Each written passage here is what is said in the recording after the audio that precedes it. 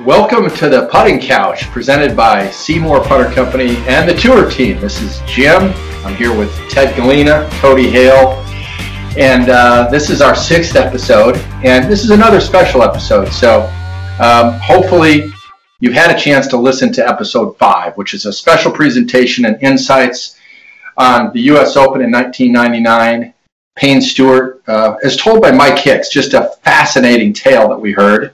And the other side of that story, okay, is that, and this is going to be a little bit of a tease for some of you, but at the very end of that podcast, okay, there's the greatest heist in the history of North Carolina.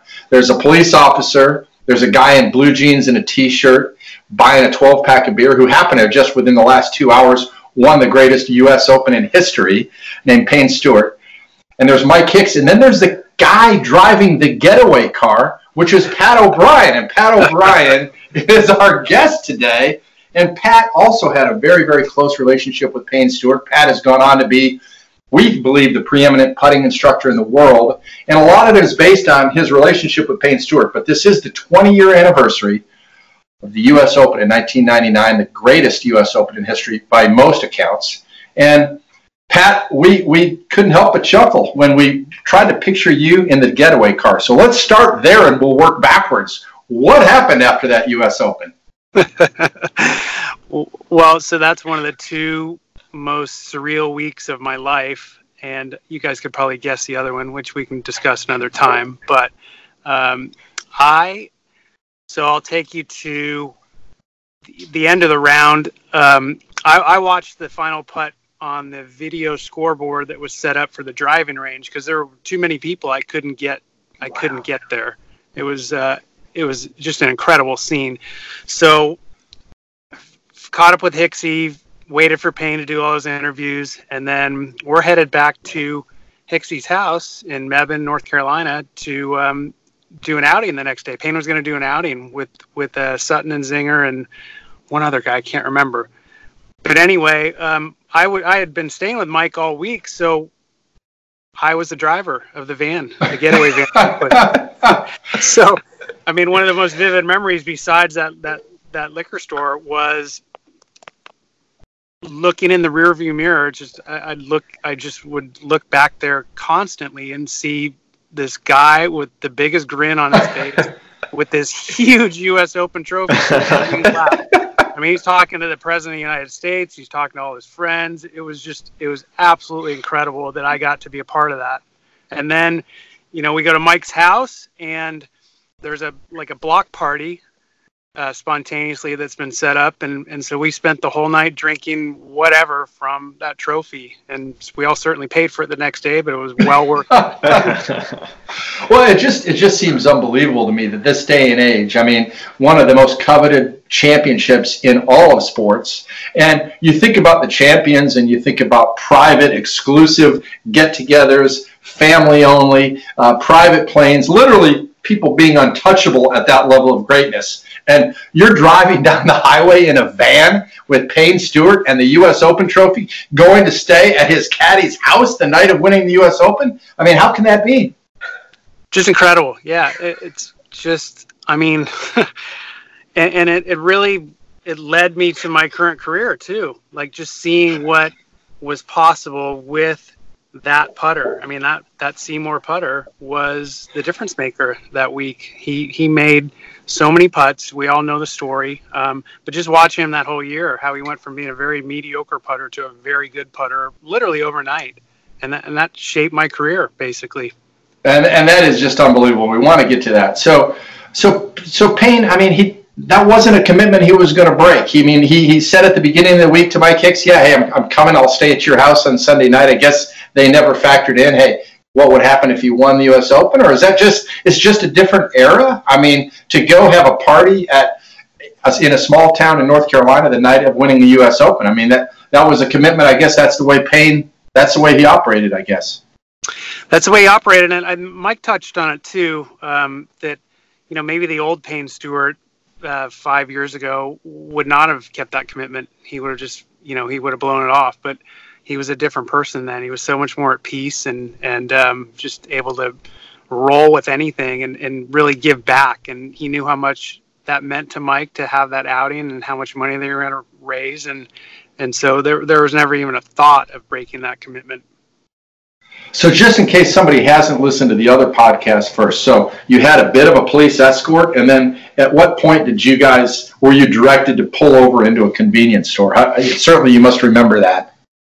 I think we needed gas. I think Payne wanted some beer, well deserved. So I don't know how we signaled Bobby, the highway patrolman, but he was leading us through the country, just country roads of North Carolina. It was about it was a 90-minute drive, but it probably took 70 minutes because we had police lights flashing and we were going as fast as we could, and so we had to stop to probably use the restroom, buy some beer, and get some gas. So Bobby, actually, he put the flashers on. Why not? He's got the U.S. Open champion behind him. I mean, I guess that's the presidential escort. Get out of the way. Yeah. Right. Just added to the surrealness of the whole experience. That's just one of the great stories. So tell us a little bit about that Sunday. I mean, and you can even go earlier in the week if you want, but just tell us about that week through your eyes, Pat, because I mean, you've spent your whole life in golf, and as you said, you've built a career off of that, in some ways off of that moment, but that being, just an unbelievable week, and the U.S. Open had more drama, I think, than they could ever have wanted, but you were there from the beginning. Tell us about your memory of that week and how it unfolded. So I'll go back a little bit to the year before at Olympic Club. I had met Mike Hicks. Well, I'd met Payne first in 1987, and then I had met Mike later that year, and it was in 1988. That's when I first met him. He had started working for Payne a little bit before then, and he and I just hit it off, and we became great friends. And so in 98, he stayed at my house, and, the Olympic Club was my home course. That's where I grew up. So, my friends essentially are leading this U.S. Open, and it wasn't a sure thing, but it sure looked good for a long time. And then to lose it like he did, it was just absolutely heartbreaking. And I remember in the parking lot afterwards, Payne comes out and he's got the second place medal, and he shows it to me and goes, "This and a box of grapes will give you the squirts." Oh no. So, we were all just crestfallen and heartbroken. And so fast forward to the next year, I went out I think I got there Sunday night. I had been in New York previously, flew to Hicksy's house, stayed there, drove with him every day, back and forth to the U.S. Open. And, we didn't talk much about it. He obviously was locked in all week, and Mike knew that, and I could see it. But we didn't really talk about it. We saw what happened last year and probably didn't want to jinx anything, but it was just a sense of calm and peace the whole week. And then to Sunday, same thing. Payne was different then. He just had this serenity about him that was palpable. And so getting to watch every shot that he hit that week was super cool, and getting to talk to Mike a little bit about it afterwards, but just the presence he had. I've never seen somebody so calm. It made quite an impression upon me. So I didn't know that if he was going to win or not, but I certainly knew that he wasn't going to beat himself that week. It was, in retrospect, obviously we know Payne won, but gosh, to be there in the moment. You had Tiger Woods a shot off at times, right? You had Vijay Singh, David Duval, Phil Mickelson face to face. So it was not a foregone conclusion, as well as he was playing, that he was going to win this U.S. Open. And Mike talked about the battle going back and forth, and then some of those big putts that he made. He only had 24 putts, so most of the putts were pretty big putts. And the distance in feet of putts made was off the charts, but.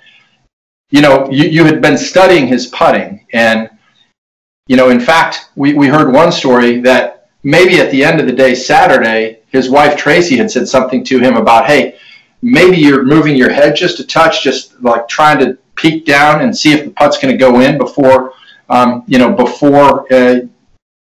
you should. And we've heard that he went out and practiced that a little bit on Saturday, and then, Sunday, my goodness, I mean, he made everything. Do you know anything about that story? I remember hearing that too. He said to Tracy afterwards, I kept my head down, Lovey. And that was her instructions to him. And that was certainly a big key that day. And then the other key he always had was he had a little bit of a cup in his left wrist when he set up. And if he maintained that cup, then the stroke was good. So I think he had a couple simple keys like that. And obviously that putter, the SeeMore put him into a good setup every time. So, yeah, he did make everything that day. And he made everything pretty much all year. It was a startling transformation, and it was just, culminated that week. Pat, what was, give us a little insight. I know, at that time you were, starting your career and you said at launch. Give us a little insight to what your role was that week in terms of, were you there for support of a friend? Were you guys working on anything? I mean, what were you doing day to day that week? I was there as a fan only. I was there to have a front row seat to the greatest U.S. Open ever. And I certainly just absorbed as much as I could. It's like I said, the thing that impressed me the most was just the sense of calm that he had, and just how locked in he was all week. But yeah, I was nothing more than a fan. My relationship with Payne was, I met him when I was a senior in high school, and I was just as starstruck as could be. I got to spend some time with his family early on, his mother, and Tracy and the kid. Actually, it was only Chelsea at that time. And then so through the years, I got to ask him questions and learn from him and see what he did, and some of the stuff, the short game stuff I teach today, and obviously the putting, that was it. I was a good putter growing up, but I never understood why, and I had an alignment problem. And then once Payne started using the SeeMore putter, that taught me about alignment, and that to me was sort of the final piece of the puzzle. And so it fit right in with what I wanted to do. So I got to see him use it and see what it did for him. And then after he passed away, I met the inventor of the SeeMore putter through Mike Hicks. They were going to have a business arrangement. And so Mike took me to dinner because they were based out in the Bay Area where I lived. So I met him. I told him what I thought about the putter. And then he said, well, I like what you're talking about. You want a job? And I said, sure. I was sort of a failed golfer. I'd never turned professional. I just wasn't a good enough ball striker. And so I was 30 years old and looking for something to do. And he stuck me out on the pro tours. And my job was to get people to use the putter. And that opened up an avenue to, well, okay, here's how you set up with this putter, and here's how your alignment is and your ball position, and okay, grip or stroke. And so it all just evolved from there, from that relationship. POB, Hicksy talked about, Payne's putting woes and how they were consistent at times and then inconsistent at times. And he knew what he was doing and he didn't know what he was doing all, throughout his career. And then even if he had used that SeeMore putter throughout his career, he probably had, many more wins. When you would see him before and then what you saw after, what was there a something that you saw in his putting stroke, or did Payne ever say anything to you that this is what I kept on doing wrong and so forth? What can you give us any insight into that area of his in his putting?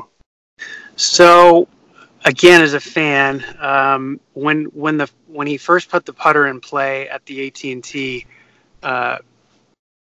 in 1999, I was there too. I lived in the Bay Area, so I attended that tournament too. I was actually sitting in the pro shop at Pebble Beach with Payne and David Duval when they called the tournament. They didn't get to play on Sunday because of the weather. And Payne's lead held up, and so that was kind of cool. I just, Duval stood up and shook his hand, and off they went, and Payne was the winner. But Payne was he was a right aimer. He would aim right and pull the ball to make it go in. And Arnie Cunningham showed him this putter, and he put it into practice, and Arnie explained the alignment piece and hide the red dot, and suddenly his alignment got better. And he had a system. He had a way to set up. He would put the putter, right in the center of his body, and the ball was a little forward of that, and he did it every single time. So once he put that into play, he would always go back to that setup, and that was it. And I remember watching him in the past. I watched him play several tournaments throughout the years, and he'd always be off to the side of the green just fiddling around with his putting stroke, trying to find some sort of feel. I think Mike touched on it. Sometimes his hands would be high, sometimes they'd be low. His ball position would change. So many variables would change, and the SeeMore took all those variables away, and he got better right away, and he maintained that all the way until he passed away. Looking back, and this is the Putting Couch presented by the SeeMore Putter Company, our tour team, and actually right now we're talking to Pat O'Brien, who is sort of our tour team emeritus. Pat O'Brien is a guy that we first heard about when we were acquiring the SeeMore Putter Company, and Zach Johnson told me that I was doing some research into this brand and this company, and Zach said, well, you ought to talk to Pat O'Brien because Pat's sort of at the center of the whole universe of SeeMore. At the time, Zach was raving about what Pat O'Brien had brought to him, and this was a young Zach Johnson prior to winning the Masters, and Zach was giving a lot of accolades to Pat, and Vaughn Taylor was as well. And they said, Pat, they were aware of the fact that Pat had sort of brought, you talked about the cupped left wrist and the consistent setup and, the peace of mind that came with that, and brought it forward to Zach Johnson and Vaughn Taylor. And, sort of the rest is history in terms of Pat's career, which we'll get back to. But your credentials, Pat, could not have been raved about anymore by Zach and Vaughn at the time. And, it really goes back to, as you said, yeah, you were a fan, but you were a very observant fan, and you were watching how Payne had transformed his playing career with this putter.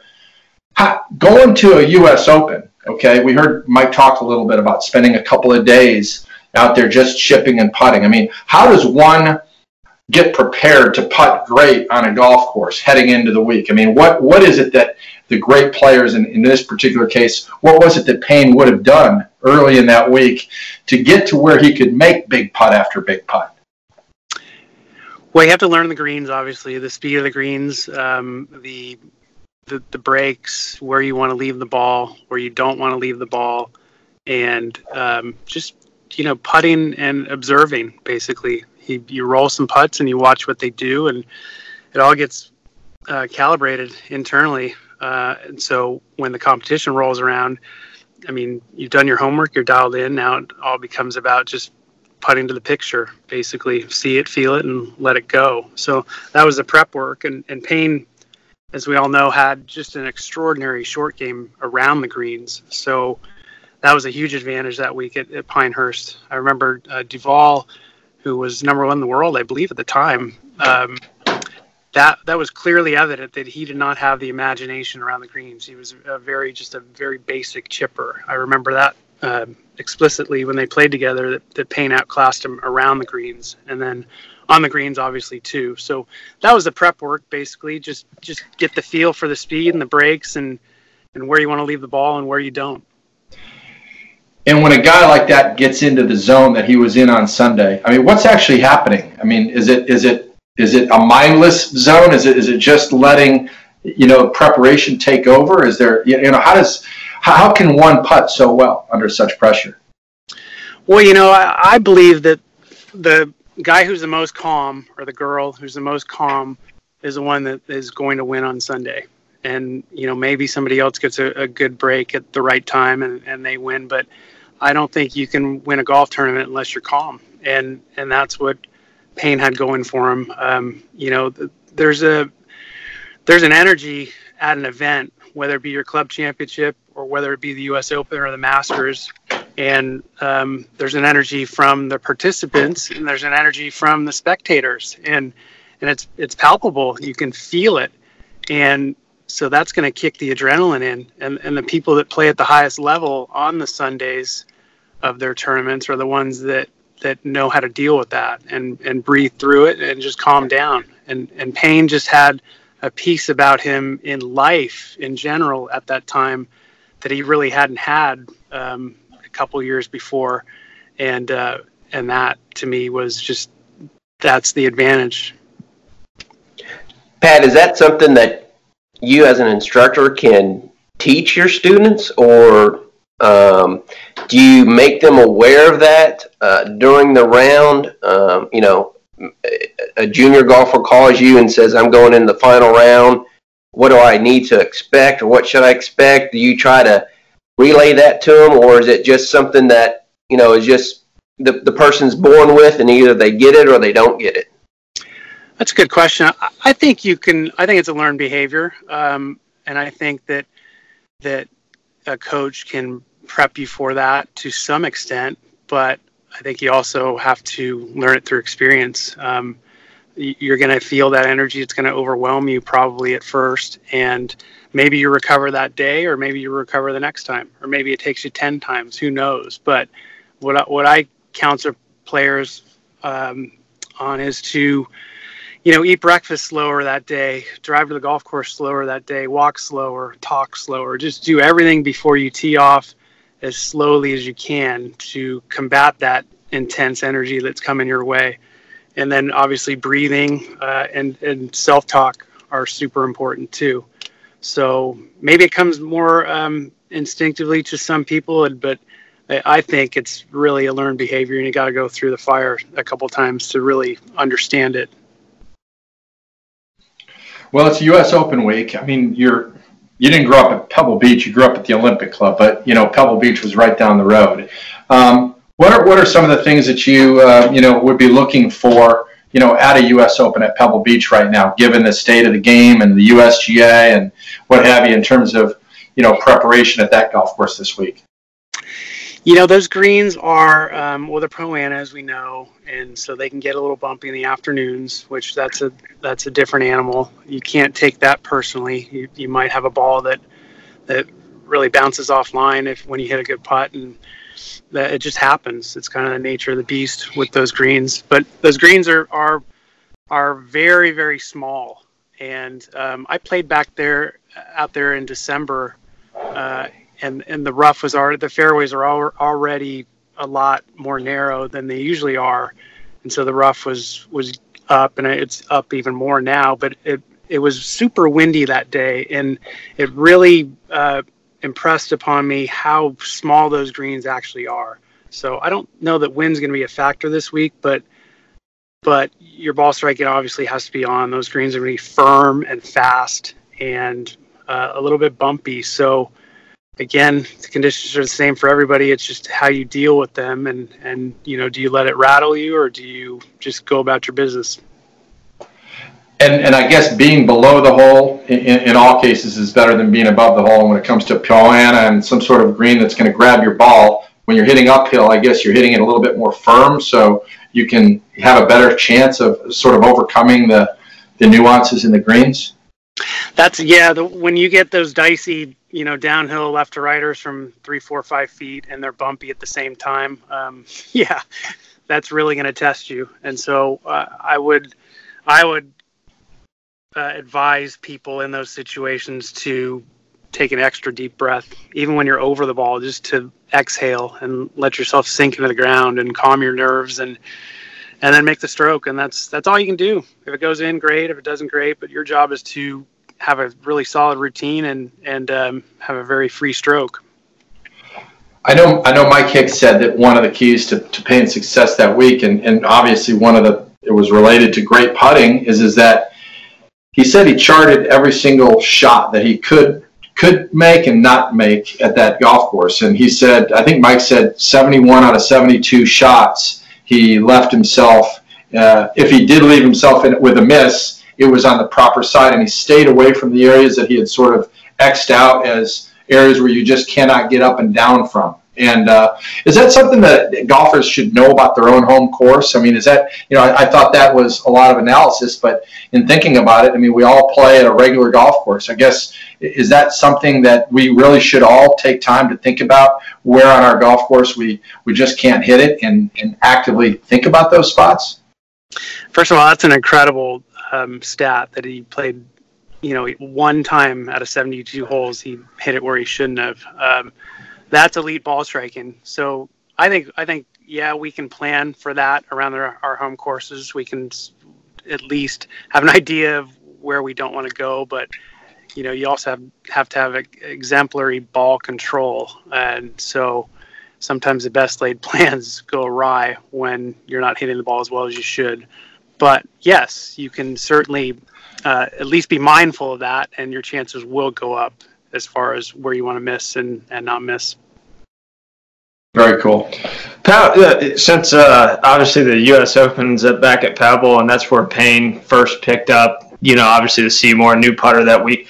What do you, and a lot of us didn't really get to see, we hear the stories, but didn't get to see what he was struggling with. Mike touched on it a little bit, but what are some of the things that you see with professional golfers that relate to amateur golfers of all level that they can work on to get better? Is there something that you see that both of them ask questions about? Is it setup? Is it aim that not only help a professional golfer, but could also help an amateur golfer that, may play once or twice a month or, once or twice a week? Yeah, good question, Cody. It comes down to eliminating variables, changing your ball position, knowing where you're aiming. That's a huge one, both consciously and subconsciously. My job, whether it be an amateur or a tour pro, is to, when they're over the ball, is to have them be as calm as possible. And that comes from not switching stuff around and knowing where you're aiming and feeling good about your line and your read and all that stuff. And when that's present, you can allow the putter to swing the way it's weighted. It's going to get out of the ground, it's going to swing up, and it's going to fall down, and you really don't have much to do. The stroke, to me, is a confirmation of all that. If you're in a good setup consistently and you know where you're aiming, you know that the read is correct, then your stroke is going to flow. But if something's bothering you, if you're not sure where you're aiming, you're not sure about the read, is this ball position correct? Is my face shut? It could be any one of a dozen things. Then the stroke's going to be a confirmation as well. It's going to be a little bit ragged. It's going to not get out of the ground. There's going to be some tension, and then there'll be some force on the way through. And you see that with amateurs. You see that with the highest level golfers too. Guys could be putting well from Thursday through Saturday, and then you throw a little bit of pressure in and strokes change. Well, strokes don't necessarily change at that level, but mentally something's gone wrong. Yeah, you see a lot of players, I think they're working great. Everything's going well Thursday, Friday, Saturday, and then all of a sudden Sunday comes around and all of a sudden they just take a nosedive, and either A, they haven't been there before, or B, it's just, the stroke just sort of just lost, and they can't get into the groove like they were earlier in the week. And you start thinking about it, probably, right? The more you think about it, the more you probably get away from it. Yeah, vicious cycle for sure. Tension kills. Kills a good putting stroke, kills a good golf swing, and so managing that and figuring out why you're tense. That's the first step in eliminating it. So it sounds like becoming a great putter, Pat, is not something you can just do in 5 minutes. Is that fair? It sounds to me like it is 40% of the game, and great putting, like anything else, it's a process. In your case, people can come down to Lakewood and work with you down at Dallas, where you're the director of instruction, and the transformation of a putting stroke. We even heard from Mike Hicks that even with Payne Stewart, who was a professional at the highest level, that he went out and he played several practice rounds, and then he went back out and putted for hours with the SeeMore putter. And even then, I would assume while he did win that week, I would assume that the transformation continued to take time after that. Tell us about transforming a putting stroke and then working that into where it can actually help your game. So I think you can transform a putting stroke really, really quickly just by fixing your setup. Get into a neutral setup, let the putter swing the way it's weighted. I think that can change almost immediately. What takes a little bit longer is your self-image as a putter. if you've never been a good putter, if you're used to missing your 3-footers and you're used to 3-putting from 30 feet, then, the first thing is going to change is your stroke, obviously, and your setup's going to be better, and your contact's going to be better. But then it's incumbent upon you to change your self-image as a putter, and that's where the work comes in. Doing the right things and seeing the ball go in from 3 feet or 4 feet, and telling yourself, well, hey, it's like me to putt like this. I'm a good putter now, as opposed to expecting to miss everything no matter what you do. That's the piece I believe that takes some time, and it's a discipline, just like it is when you learn how to execute a new swing or change your putting stroke or chip in or whatever. It's a self-image piece that probably takes the most work. And Pat, that's why we call this the putting couch. We're laying on the couch right now, and we're listening to you. And the belief is an important part of this. So, wow, and this has been a great chat, Pat. And we want to have you back a lot, and we want to talk about more of your teaching and more of the way that you're helping junior golfers and collegiate players and really anybody enjoy the game more through great putting. I think this has been a fantastic conversation, and I know it's been about 30 minutes, and probably you need to get back on the teaching tee. But we really enjoy it. This is the Putting Couch, and we're going to talk all things putting. And today we heard from Pat O'Brien, who was right there with Payne Stewart when he won the U.S. Open in 1999, and somehow was able to pull him away from the networks and the magazines and his family, not pull him away. But at some point, Payne said goodbye to everyone else and jumped in a car with Pat O'Brien, Mike Hicks, the U.S. Open trophy, and a state trooper from North Carolina, and headed for a party. And wow, just incredible. So what just going out? I mean, what did you guys listen to music? Did you guys? I mean, did Payne want to talk about it? I mean, what happened on that car ride? He was on the phone a lot, talking to various people. I believe the president at the time was one of the conversations. So I don't remember much about music or not. I just remember almost pinching myself. Like, seriously, I'm driving right now? Come on, this is ridiculous. All the heartbreak we had the year before, made it that much sweeter too. And we have President Clinton on speakerphone. Right. Insane. Truly insane. Well, thanks for sharing these stories. We really appreciate it. Thanks, guys. Thanks for having me on. Always good to talk to you. Okay, fantastic. See you, POB. Thanks, Pat.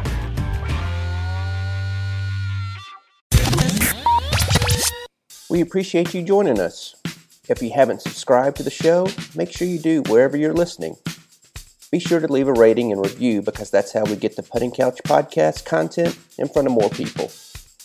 Also, take a screenshot and share it on social media and tag us at SeeMore Putters or #Team SeeMore.